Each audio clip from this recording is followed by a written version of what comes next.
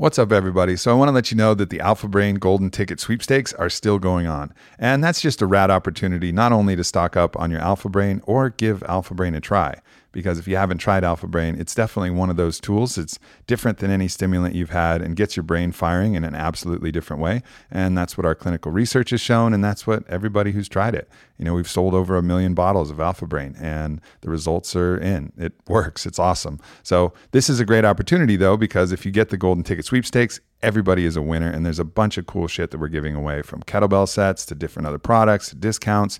Every single person is going to be a winner if you go to the Golden Ticket sweepstakes. So check it out, onnit.com/golden ticket, and then enter the code and fill in the entry form. There's going to be a grand prize for one of you, which is going to be a trip out here to Austin and Onnit HQ. So you'll be able to come hang at the HQ and do all the awesome Onnit things. So definitely check it out. Go to onnit.com/golden-ticket and get your 30 count or 90 count bottle of Alpha Brain. What's up, everyone? Welcome to the very first official Aubrey Marcus podcast. Get amped, right? Right, Rabba? That's the way we're rolling. All right, perfect. That sounded like the monkey that was riding the dog that we were just looking at. So if you Google monkeys riding dogs, I would definitely click on the one that has them chasing and herding sheep. Yeah, it's the best. So the voice you hear is my man Ryan Holiday, author, general badass of all kinds of things involving marketing and thinking and stoicism and what else? What else would you say, Ryan? I guess that's it. Yeah, that's a pretty good list. That's pretty good. So yeah, first ever Aubrey Marcus podcast. I think I'd take a chance to explain that. Warrior Poet was a concept that I came up with like 10 years ago. And for me, it was about the balance of opposites, the warrior and the poet, the yin and yang, and the kind of the balance between those. Still really like that, but I don't know, just kind of feel more like the world is such a wide place, and that kind of narrows it down to a very kind of masculine idea. And it's, so I just thought, you know what? I want to talk about anything, whatever. Plus, you're the star now. You got to put the name out there. I don't know about a star, but I have some ideas every once in a while. I figure a few things out and realize how much more I have to figure out. So, well, welcome, dude. It's good to be here. I just finished reading Obstacle Is the Way again and forgot how badass that book is. I mean, that's very cool. That's really, really dope. And so both of us share kind of a history in classical philosophy. And so I got to read, I was a classical civ major in school. Really? Yeah. And philosophy double major. So that was my thing. So I got, indoctrinated into that kind of school of thought, both the Stoics and the Epicureans and all of the different people. But the way that you kind of drew all of the analogies through Stoicism was really the best treatment of that topic I've ever heard of. Well, thank you. Well, not as good as the originals, right? Like what I think is really cool about Stoicism, and I tried to say this in the book, is if you want to know what Stoicism is, read You Can't Go Wrong, and there is no more accessible form of philosophy than Stoicism, right? Like it's as simple as it gets. It's as straightforward as it gets. It's none of the things that you would think about and be intimidated by if you were going to engage in philosophy. Practical. It's designed to solve the problems of life. All I was trying to do in the book was to take those lessons and then illustrate them with stories sort of in a business or a creative context. So the lessons are not mine. The research, I guess, would be my contribution. Mm-hmm. And that's one thing I really appreciated, because obviously Robert Greene is one of my favorite authors of all time. And it has a little bit of that similar flavor as you'd find in 48 Laws of Power, where it's concept and then badass story explaining how that concept made sense in somebody else's life that you're familiar with. Yeah, well, I mean, that's where I learned it from, obviously. And I would also say that some of the examples are because I was Robert Greene's research assistant for a long time. Some of these stories are stories that were rejected by Robert Greene, but I still really liked. So, how are you going to reject Abe Lincoln and his melancholy? Yeah, he didn't see that one. But I'm trying to think of an example of something I used. But like they would. I would go like, Robert, I think this story would work. And he'd say, that doesn't quite illustrate what I was trying to say. And then I sat on it for 4 years or something like that. And finally, this will not be in vain. So your process, you had actually like note cards, right? You would read books and then create little note cards. That's the process that you and Robert both well, that's Robert's system that he taught me. So every book is sort of a collection of these 4x6 index cards. You read something. It's not just about reading it, but you're going through and you're actually sort of... You're mining. Yeah, you're mining for material that Right. you're going to use, whether it's in a memo down the road or a speech or an article or, you know, ideally a book. And so I was reading a lot of philosophy. I read about this Stoic exercise sort of called turning the obstacle upside down, where everything that happens to you, to the Stoics, is seen as like an opportunity of some kind, an opportunity to practice excellence, perhaps not in the form that you originally intended, but excellence nevertheless. And so I had, you know, 10 or 20 note cards on that topic. And after I sold my first book and the week it came out, the publisher was like, "What do you want to do next?" They have like a contract for your next book. And I was like going through my note cards. I was like, there it is. And so, you know, I sold that. I wrote the proposal, and then it was, you know, 2 years of research, basically finding themes and ideas around Stoicism, and then stories that illustrate it. And like, if you look at Obstacle, it's 3 parts, probably 30 chapters. Each part is a section of note cards, and then each subchapter is a collection of note cards. Yeah. And that's all it is. You can move them around and do what you want with them.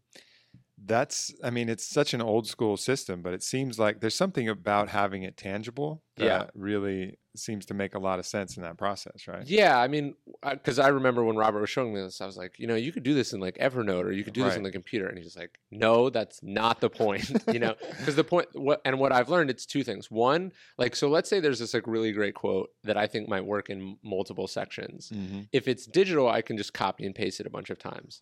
If it's physical, I have to write it down by hand each time, which forces my brain to go over it and think about it. And I have a memory of quotes much better than I would if I was able to use these tools that were making it easier. It's like, it's not supposed to be easy. It's supposed to be hard. And then the other part is being able to say, like, let's say I'm writing section or part 2, you know, chapter 7, right?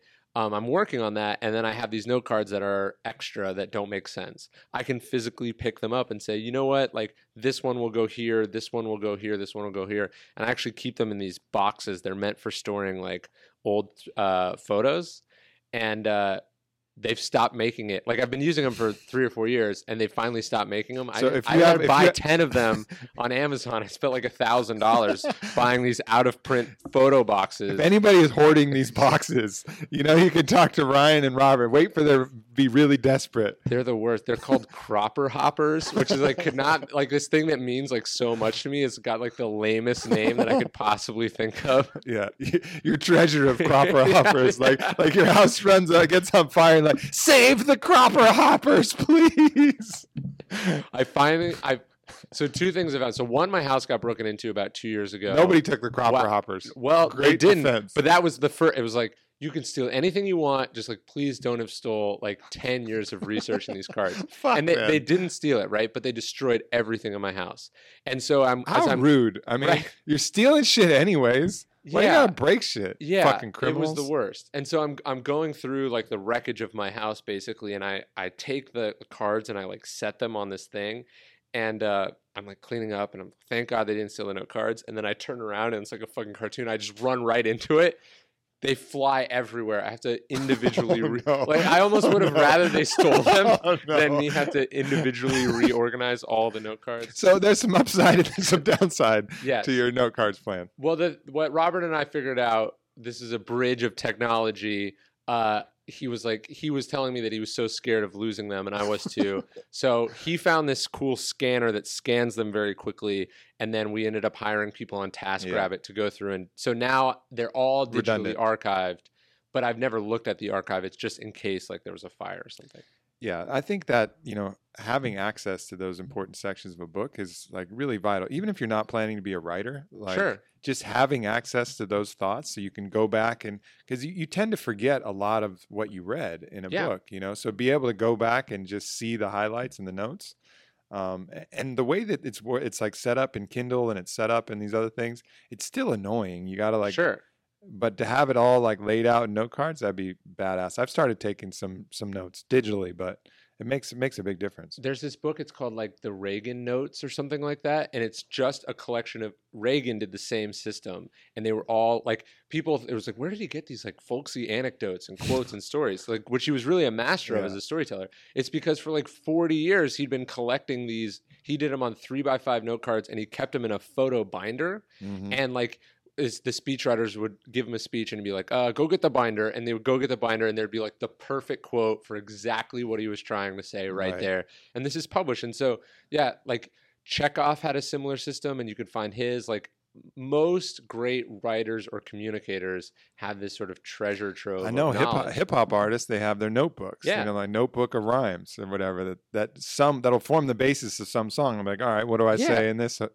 this section here? Oh, I got this rhyme that I haven't said. And then, and there's a genre of literature called the commonplace book, which is just like smart people writing down like Latin sayings or examples or anecdotes or whatever. And a bunch of these have survived, and they're like collections of wisdom. Some of the classical philosophers that we know about, their works have been lost, but they survive to us in like aphorisms and small lines that other people had written down. So like we know like for like Epictetus, the philosopher, there's a number of books that he published, and only like 5 of them survived totally. And the rest we only know of because other people have like quoted lines from those books and they don't match anything.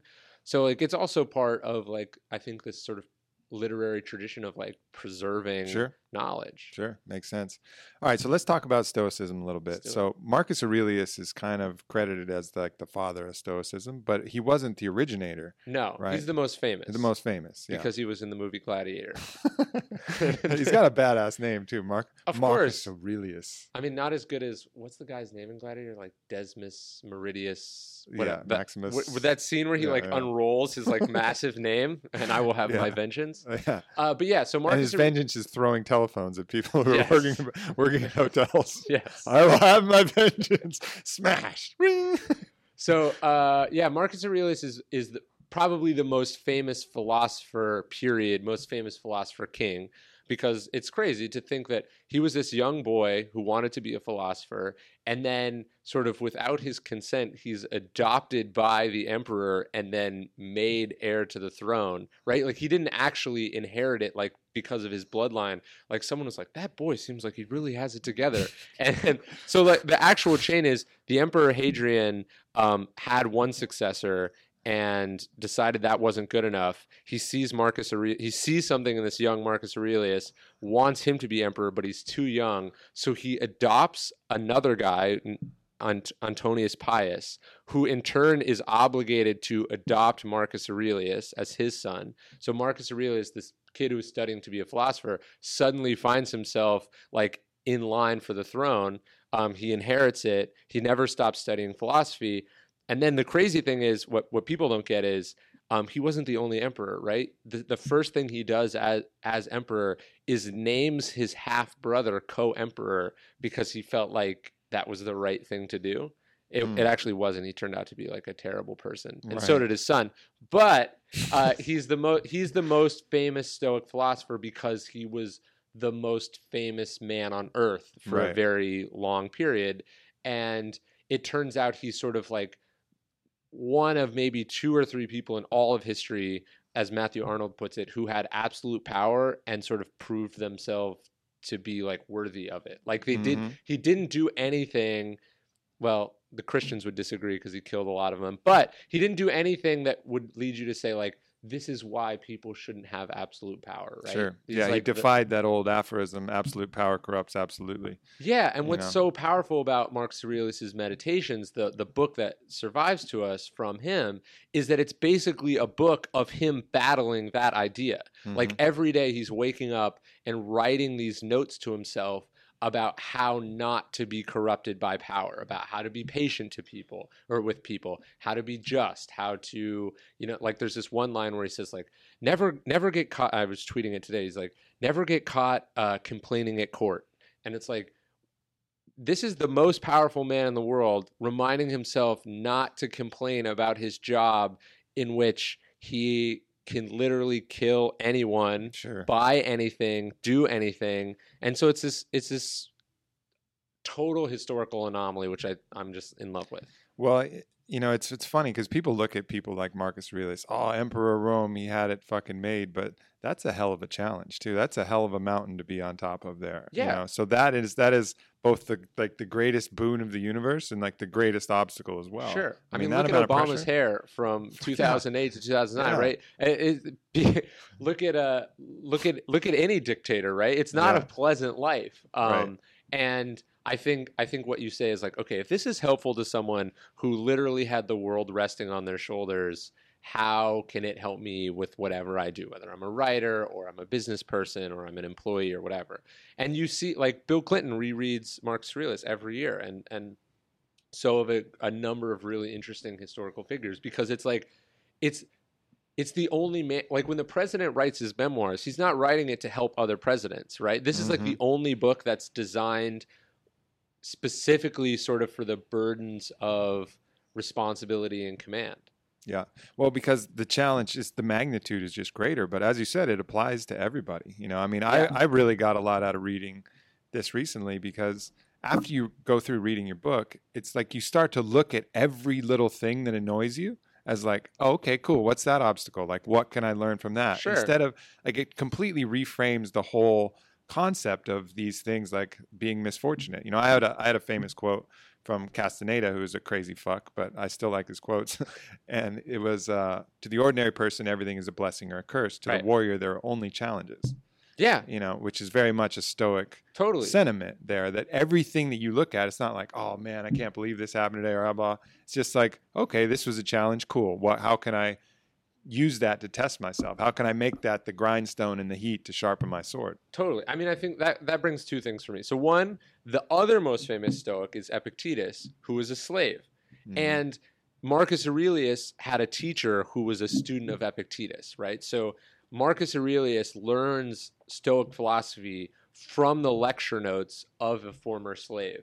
So it's just like, it'd be like if Abraham Lincoln had been taught by Frederick Douglass or something like that. It's just totally insane, right? You should start that rumor, dude. I should. They were friends. They did meet on several occasions. You should. People love that. People love like it's actually like, and I'm not trying to be racist at all. It's like actually like a literary thing, like the mystic Negro. The mystical Negro. The mystical Negro. It's like a thing. Yeah, right? It's like the hooker with a heart of gold. right. It's like you just insert that into a story, and people are like, oh yeah, for sure. No, so he learns from this slave. So it's like on the and he was a slave, and he'd been banished by another emperor, right? This is Epictetus. So it's like so fascinating that like you have this philosophy that on the one hand is for like the greatest misfortune you can imagine, and then the greatest fortune you should imagine. So it's this like totally resilient sort of idea. And I think that goes to what you're saying, which is, since I sort of came upon this idea, like, because obviously Stoicism is much more than just the idea of like turning obstacles into opportunities or turning obstacles upside down. I've yet to find a situation in which applying that approach, the Marcus Aurelius quote is, "The impediment to action advances action. What stands in the way becomes the way." I've yet to find a situation in which that does not apply in some form or another. Sure. That you can't think about it and it doesn't at least make things easier or make things easier to bear, right? Yeah. Ideally, it opens some door that allows you to do something awesome, but at the very least, it allows you to go like, this sucks, I'm going to suffer through it, and at the very least, I'm going to have some experience suffering through something I can't change, and that makes me better. Yeah, it kind of goes to that idea that pain is inevitable, suffering is optional. Yes. Like it doesn't mean that, when you're listening to this, doesn't mean that you're out there looking for bad shit to happen so you can make them obstacles. It's just inevitable. Weird shit, bad shit is going to happen. And then taking this kind of Stoic approach is going to turn that from this misfortune that you're going to layer suffering and all this mental anguish about, and just deal with it and say, look, this is my burden to bear, and what can we do to make it better? And then all of a sudden, that very change of your mentality is going to make it better, like literally make it better, because how we think about things has such a dramatic effect on how we actually experience it. Yeah, I mean, so one of my favorite writers is Viktor Frankl, who wrote Man's Search for Meaning, Mhm. who he was in 3 different concentration camps in World War II as He's just a taking a Jew. tour. Right. He's like, I want to see the other one. Yeah. It's just not Like, enough. what do you got going on over there? Oh, yeah. That Yeah. sounds horrible. So like his philosopher, it's actually a school of psychology, is called logotherapy, and that's based on the Greek word, the Stoic concept of the logos, which is a sort of meaning or force that animates life. And like for him, like one of his sort of 3 principles of life is like the ability to find meaning in our suffering. Like, because suffering, you're saying it's not inevitable, but he's saying bad shit is inevitable in life. Right. And if you can't figure out how to find meaning from that, you're screwed. And at the very top of the sort of suffering heap would be the Holocaust, right? Sure. And if he personally can say, well, this is horrible, I wish this hadn't happened, but now that it is happened, I'm going to sort of test my work in the laboratory of the worst of human experiences, there will be some meaning in this. And Sure. like I think that's what you find, is that really resilient, successful people go through things that most of us would find unimaginable, or at the very least, undesirable, and they find some way to be improved by that experience. Sure. And you give a ton of stories like that. The one that I wasn't aware of was that Abe Lincoln suffered from depression. Like horrible depression. Like horrible like depression. Gonna put a gun in his mouth depression. Yeah, like multiple times considered suicide depression. But then, really he credited that for his compassion, his empathy, so many good traits that we know about Abe. He credits that to this suffering this pain that he had to bear, I should say. Yeah, or at the very least, we think he's this like funny, humorous guy. Right. As you know from like comedians, like that sense of humor comes from their processing and dealing with the shit hand that they've been dealt in life. Yeah. And so, yeah, I think you see with Abraham Lincoln, this guy that went through this horrible experience, sort of came to terms with it, and then was able to say, okay, the Civil War is a horrible experience. I know what to do here. And it's what made, like, if you were trying to pick the guy that you would want to lead America through a succession crisis and a war, you probably wouldn't pick a gangly weirdo who had no political experience. His military experience was essentially a joke. Right. But No. you definitely wouldn't pick Abraham Lincoln either. And yet he did an amazing job because he had this sort of inner fortitude that came from his sort of philosophical approach. Yeah, no doubt. And then other famous people, I don't know if it was in your book, but I know JFK had massive immune problems. Yeah. Like his really. daily life was like crippling pain. Yeah. All of these people that you look at as these like resplendent heroes, these like knights in shining armor, had major burdens that they were bearing. Yeah, I mean, always. Theodore Roosevelt's idea of the strenuous life, we have all these like inspirational quotes from Theodore Roosevelt. He had crippling asthma as a boy, like to the point where his parents not only thought he would die, they thought the only solution was when he would have an asthma attack was to force him to smoke a cigar. Like, so they would sit this little That's boy. so gangster. They would sit this little boy up and force him to smoke a cigar, and that was supposedly going to clear like the problems with his lungs. And at a certain point, his father sits him down and he's like, "Look, Theodore, you're very, very smart and you have very big goals, but it's not enough to be very smart. You have to have like the body to contain that, right? You have to have the body that backs it up, and you can go like his townhouse is there in Manhattan. You can see the porch that his father built his like personal gym for him.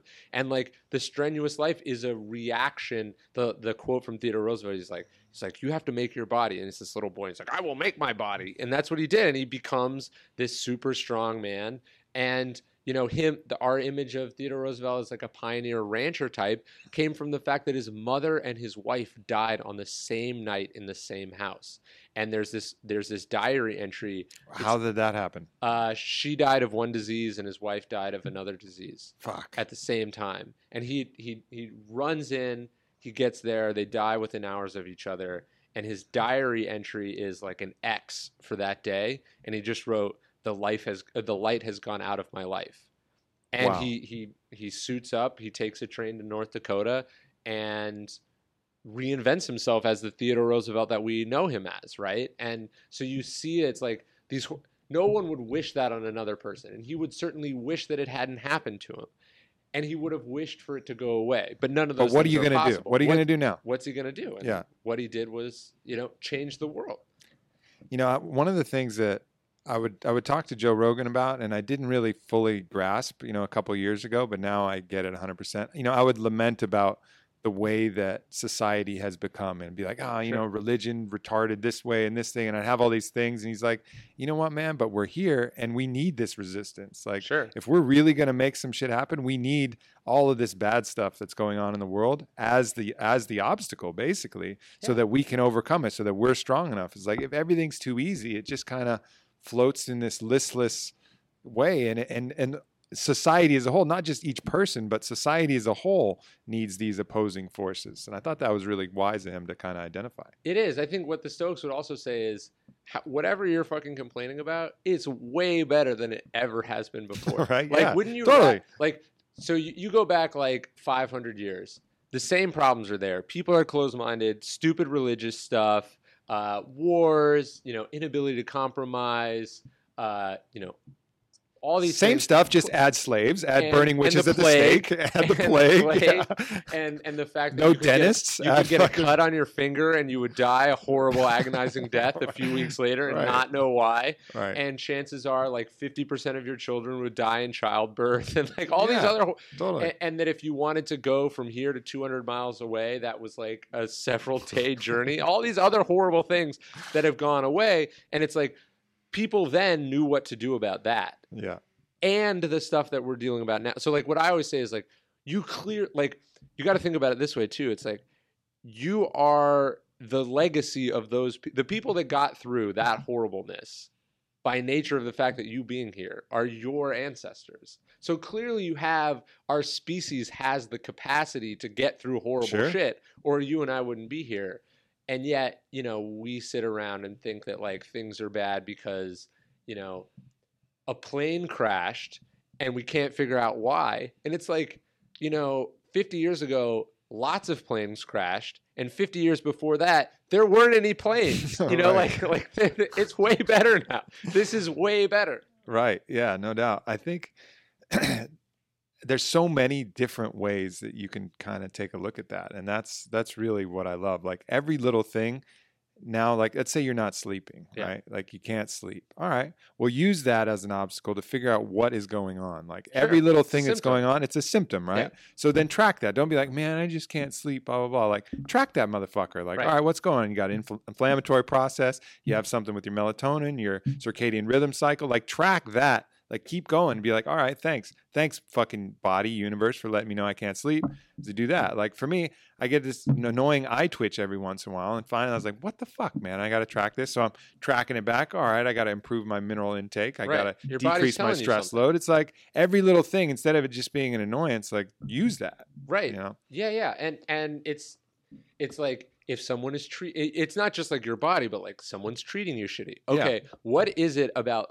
Like, I can't control that, but I can control whatever messages I'm sending to the world that says it's okay for me to treat me this way. Or I can say, why am I surrounding myself with these people? Like everything you can do, everything that happens to you, you can put through this filter and then say, okay, this is what I like. This is what they teach addicts, right? The courage and wisdom to know the difference between the things you can change and the things you can't change, and to focus only on the ones that you can and to accept the ones that you can. Yeah. And, that is also the opposite of that is a recipe for insanity, right? It's to focus on the things you can't change and to hurl yourself against them is miserable. As you say, make your own life into a hell rather than a heaven. That's the choice we all have. That's another interesting thing too. Like every little thing that bothers you.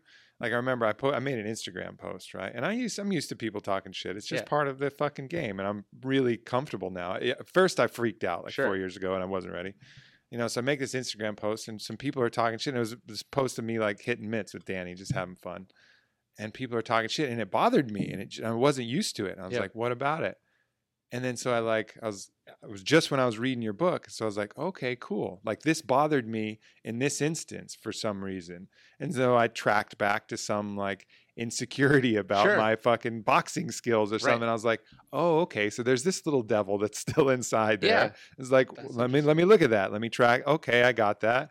And then I was able to process, like, see where that came from and like understand why it bothered me, instead of just being like, man, fucking people are assholes. I was like, okay, cool. Thanks for doing that. Because obviously I was carrying this little insecurity that's unnecessary, something buried in there that hadn't been tickled in a while, that I would have just carried along without knowing about it until someone, talked the right amount of shit, and it just opened it up for me. And with that philosophy, you can just take that as like, yeah, thanks, motherfucker. I appreciate that. Yeah. The nice part is, like, haters are always going to be honest. They might not be right. They're going to be honest. Yeah, exactly. You can learn so much from that. Sure. And that's another really important lesson of this is, they're like almost some of your best teachers. Sometimes they're totally off, but then you can track your reaction to them and then learn more about yourself if they're totally off. Like, how does it treat...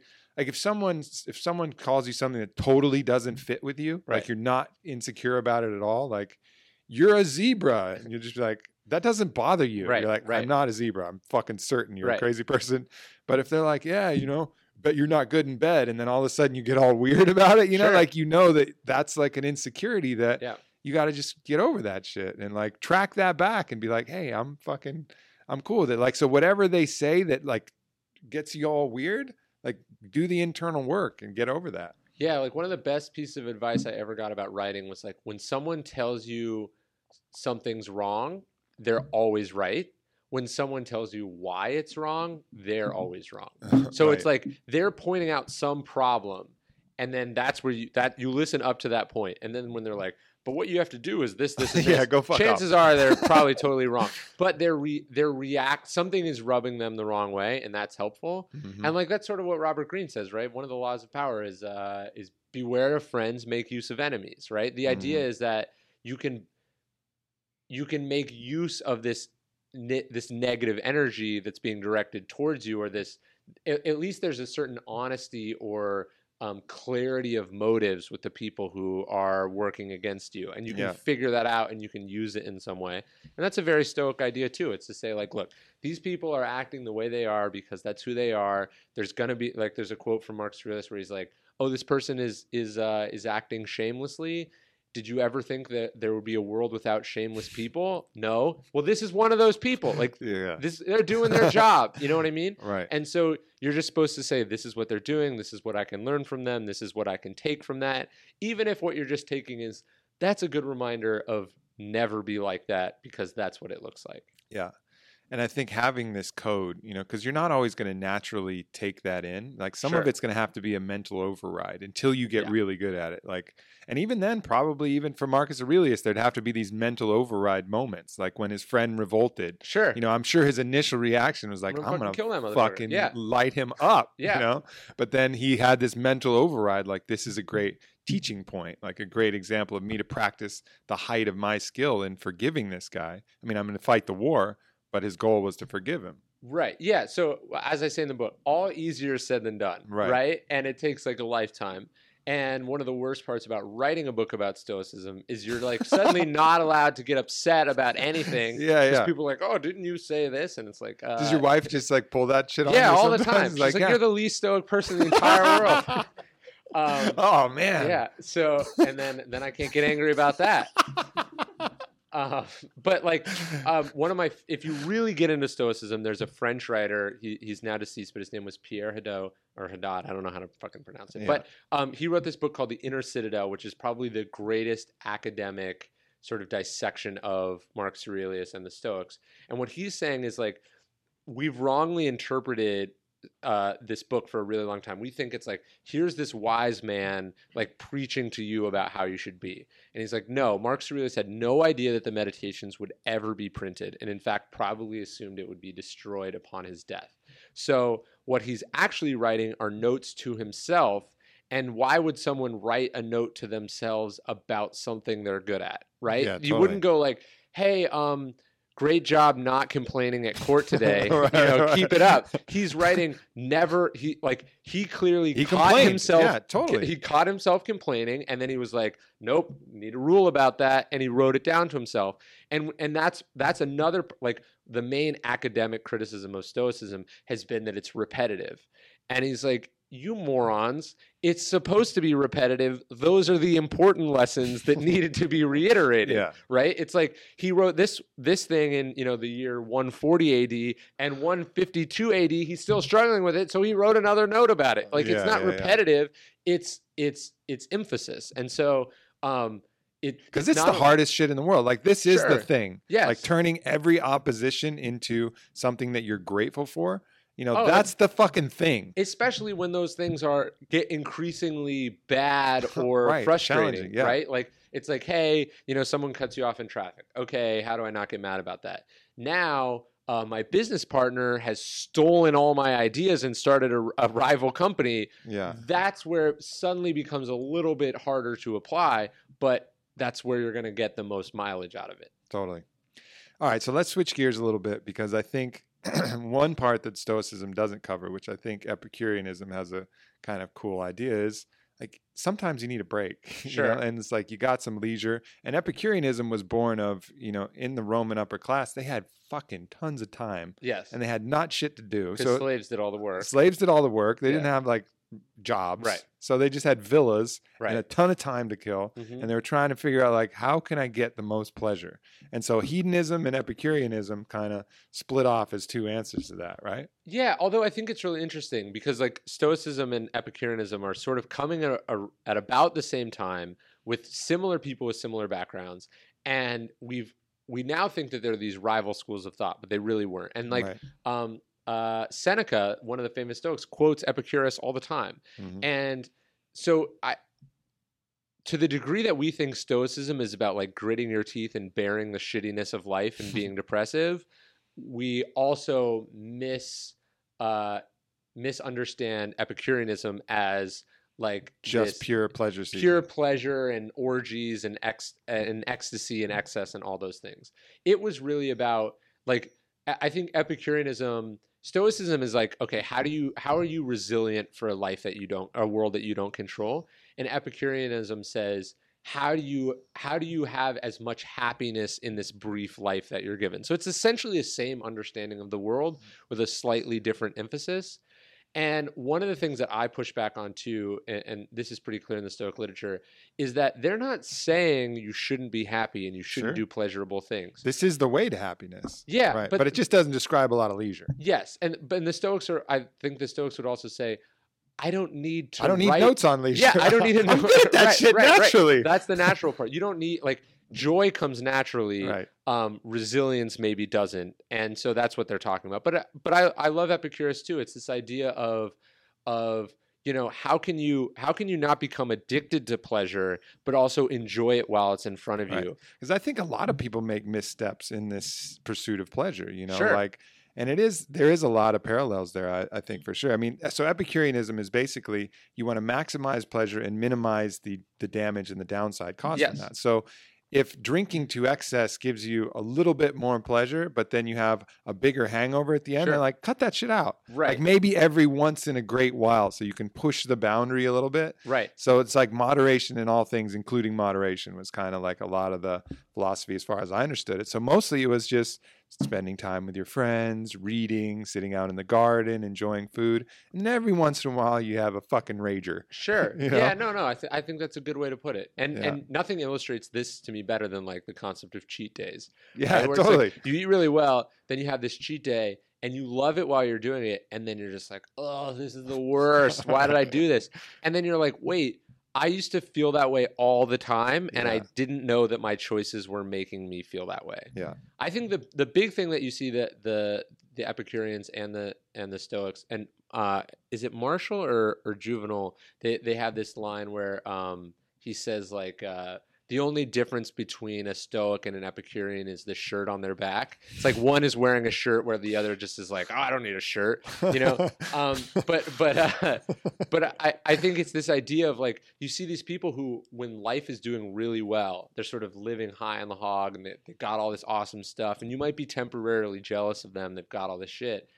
And then the problem is when they lose it and you realize that their happiness was dependent on those things. So I think if someone finds Stoicism to be a little like too strident or stringent, Seneca is probably the best sort of middle ground there. He was famous, he was rich, he was a lover of art and literature, but also a stoic, and sort of he did the opposite. He was like, look, live every day and enjoy all these pleasures, but he's like, one day a month you should practice like poverty and total sort of collapse of life. So he's like wear like poor clothes, don't eat any food, sleep outside. So you can so when you're enjoying like some luxurious banquet, you're like, this is really nice. You also know like it's like smelling. I don't need it. It's like smelling the coffee in between your perfumes. Yeah, you know, right. it's like a palate refresher. Yeah, and just realizing like I'm okay with the opposite of this. Like as soon as you can get to a point where you have everything that you have, but you don't need it. That's like sort of true wealth. And that's when you have that philosophy, you're going to get more of that anyways. Like anytime you're craving something because you need it it has with it a fear that you're not going to get it, because some part of you is afraid that you're not going to get it. And if you're afraid you're not going to get it, then that's going to start this cascade where you're going to push it away from yourself. That craving actually will push it away. Happens in relationships. It happens in finance. Happens with everything. Happens in gambling. Happens in as soon as you crave or need something, you end up pushing that away more often than not. I mean, one of the greatest, I say this a lot, but I talked to this really great poker player, and he talked to his master who'd won his kind of mentor who'd won a couple World Series of Poker. I don't know who his mentor was. And he was like, man, when am I going to win the World Series of Poker? He's like, you win the World Series of Poker when it doesn't matter to you if you win the World Series of Poker. Sure.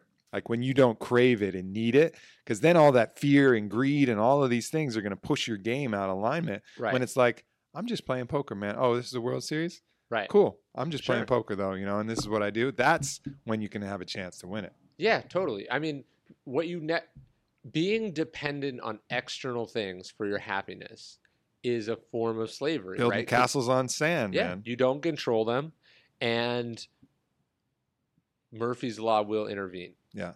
So tracking your attachments is such a key thing to do. Like, what are you attached to? And I try to do that as like a regular practice of mine, like even on it. And that's where it gets really hard. Like I fucking love this company, but I have to go through this idea of like, man, what if this all goes away? Like what if everything goes away? And like what if all the house is everything? I love a lot of things, but just go through this meditation is like, all right, well, I definitely get to keep this pen. I have a favorite pen. It's like this wood pen. It's like I get to keep this pen and I get to keep this flute. Like nothing will ever get so bad that I can't keep this pen and this flute and like this pair of shoes. And I'm like, I'll be fucking okay actually. And then it's such a relief to realize like I got a pen, I got a flute, and I'm alive, and I'm cool with that.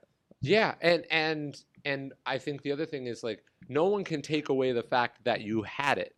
And so it's like, if it didn't give you pleasure now, if having it is what gives you the pleasure, that's a problem. Yeah. If having had it was what gave you pleasure, that's fantastic, because that can never be taken away. The fact that if what you take, I talk about this in my new book, which I'm writing now, it's like, if the effort is enough, then you're in really great shape, because it's the doing that you got all the satisfaction from, and then you're indifferent to the rewards. That they came, awesome, I'm going to enjoy them. But if like I thought about this with the Stoicism book a lot. Like I was like, I wrote this book. I'm really proud of it. The people that I respect have liked it. Now I need to be okay. Like the day before launch, I need to make myself okay with the fact that it could sell 0 copies, or worse, everyone could say it fucking sucks, because I know that they're wrong, and that is the ultimate position that you want to be in. And if you're not in that position, you're fucked, because now I am. Let's say to be proud of myself or to feel good about myself, I need to sell 1 million copies. Now I'm dependent on 1 million people doing something that I have essentially no ability to make them do. And if they don't do it, then if 900,000 of them do it, which would be great, I'm still not good enough. And you see really rich, successful people. It's like a cliche, but you see rich, successful people way more miserable than unsuccessful people. But also now there's this really nasty trap that I think a lot of people, even in super young generations, are getting in. And it's this social media validation trap, which is like they post something, and if it doesn't get a good response, they feel bad. And if it gets a good response, they feel good. So they're dependent on this weird game of half strangers, total strangers, some friends. And it's a fucking savage world out there. And when people see that you're dependent on it, and then you start to get needy, and then it gets even worse. And then you create this kind of cycle. But that's probably the hardest one to do, because we're social beings that have like, we survive on social validation. So it's like tapping into one of the very most difficult things to lose your attachment to. But to do it, I'm not saying don't do social media, but you better post that motherfucker and not care if you get 0 likes, all hate, and 25 billion thumbs down on your YouTube video, or whether you get a bunch. Because if you're dependent on that, watch out. Well, Marcus Aurelius talks about this in Meditations. He's like, think of the people whose respect you crave. And he's like, think about what they submitted themselves. He's like, basically, he's like that dude was probably fucking jacking off in the bathroom like an hour ago, or like, you know, like this person's got like some gross fetish, or like this guy's like an addict, or this guy like abuses his slaves, or whatever the problems in Roman times would be. He's like, why is their approval important to you? You don't respect those people, right? And they don't respect, like, those people don't adhere to the same standards that you yourself adhere to. Yeah. And yet you are withholding your own sort of happiness or sense of self-respect based on whether they validate you or not, which is an insane way of thinking or living. And it's natural, but what Stoicism is, and what I think all good philosophy is a sort of set of mental exercises that help you sort of unravel those faulty assumptions and replace them with like some more logic. I think our education system is so ridiculous, because you learn all of these fucking stupid skills, like long division and shit, cursive and fucking asinine things. But like how to prepare somebody for life. Okay, let's teach them Stoicism. Let's teach them Epicure. Let's have them read Bertrand Russell, and let's have them read Blake and all of these different people, like people who are pragmatically approaching the most important shit. Is like something that nobody gets exposed to. It's fucking madness. Well, and that's what I always think when I find someone who like doesn't read, and then they're like complaining about some problem that they have. And it's like, you know that for 5,000 years, we've had oral and written traditions that are specifically designed to help you with whatever problem you're facing. And chances are someone smarter than you went through what you went through, solved it, and then wrote it down. And you're just like, I hope I magically, I'm good. I got it. I'll figure it out. And it's like, you know, there's that Bismarck quote where it's like, any fool can learn from experience. I prefer to learn from the experiences of others. Sure. That's what books are. Yeah. That's what education should be, but it's not for most people. And you still may have to learn from experience, but you'll learn faster. And you'll find your way out of the darkness way fucking quicker if people are shining the light, you know? Yes. And it's like, I don't think I've met anybody who can just read something and be like, oh yeah, I read on Stoics, I'm a fucking Stoic now. Yeah. Like, you still got to go through the fire. You still got to go through the gauntlet, but it'll show you the way out in a way that'll yield positive results because other people have been through that shit. Well, let me ask you something, because you're a very successful person. I'm sure you see this. And it's something I was thinking about for the new book. I think one of the biggest problems that we have is like, you set out to do X and you've accomplished X, right? And instead of thinking like, this is X, this is what I'm doing, I'm good at it. Now, all of a sudden in society, everyone wants to go like, what are you going to do next? What's next? Or you see like, well, I've done all this, but like so-and-so over here did this. And I think I see so many people hurt themselves and take their eye off the ball chasing these other things that were not important to them at the beginning, instead of being able to like sort of be satisfied with what they have, which I think is is the opposite of a Stoic idea. The idea of like knowing what's important to you, knowing what you're doing and why you're doing it, is also a sort of a recipe for happiness in my experience.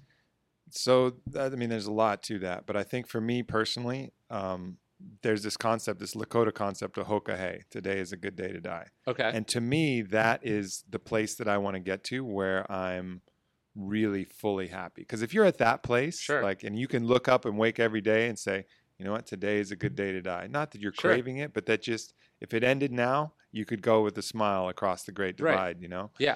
And I think that to me that's the challenge, because there's some part of me that feels like I have yet to do my life's work, my life's kind of purpose here.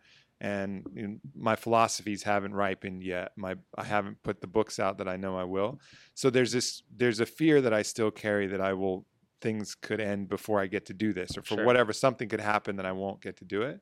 But I think the greater wisdom is saying like, you know what, I'm on that path. I truly hope that I get there. Right. But if today ended, I've done everything I could to this point, and to be okay with that along that process. So for me, that concept of Hoka Hey is like my guide That's star. great. Like I want to get to that point where every day I can say, yeah, maybe I'll have more shit. If I live 60 years, I'll have more books and stuff, but I've done what I could for now. You don't control the clock. You don't control the clock, and just appreciate the path, not some goal, because there'll always be another goal. Even if I put this first book out, then the next one will be this next goal, and there'll be the next one, and then so this, humans are insatiable with what you want to accomplish, but to live every day that way, that's for me the goal. Yeah, no, and I think the problem is we encourage that insatiability in each other. Like, because we'll say, like, I get this, like, oh, so you've written 3 books or 27. What are you going to do next? It's like, this is what I wanted to do. Like, and you see, I think this is why you want to read philosophy and why you want to read history, is you see the people who were at the same juncture that you were at. And then you get to see all the different sort of choose your own adventures, right? Mm-hmm. It's like, okay, this guy was right here, and he done this, and then he decided, no, he had to like take it to the next level. And that guy became president. Awesome. Right. Then this other guy, he did it, and he decided he had to have more, and he fucking lost everything. Mm-hmm. Is the upside worth the downside? And like, that's what you get from history, and that's what you get from a sort of a real self-education, I think. Yeah, no doubt. Well, dude, this has been awesome. It has. This is great. This has been awesome. We'll have to do this again. Are you able to talk about your next book, or give some hints, or here's the whatever? problem again. So I talk in the book. I talk about not talking about stuff until you're done. We'll keep it under wraps. But I would love to. Yeah, it'll be a sequel to Obstacle. Fuck yeah. Similar approach, but different topic. Awesome, man. Awesome. Well, I look forward to that. Thanks for having me, Ryan. Thank you, and everybody, thank you for tuning in to the first Aubrey Marcus podcast. Beautiful, my friends. Go to, we're going to do a sponsor right now, Raba. Oh, beautiful. We've never done that before. Yeah.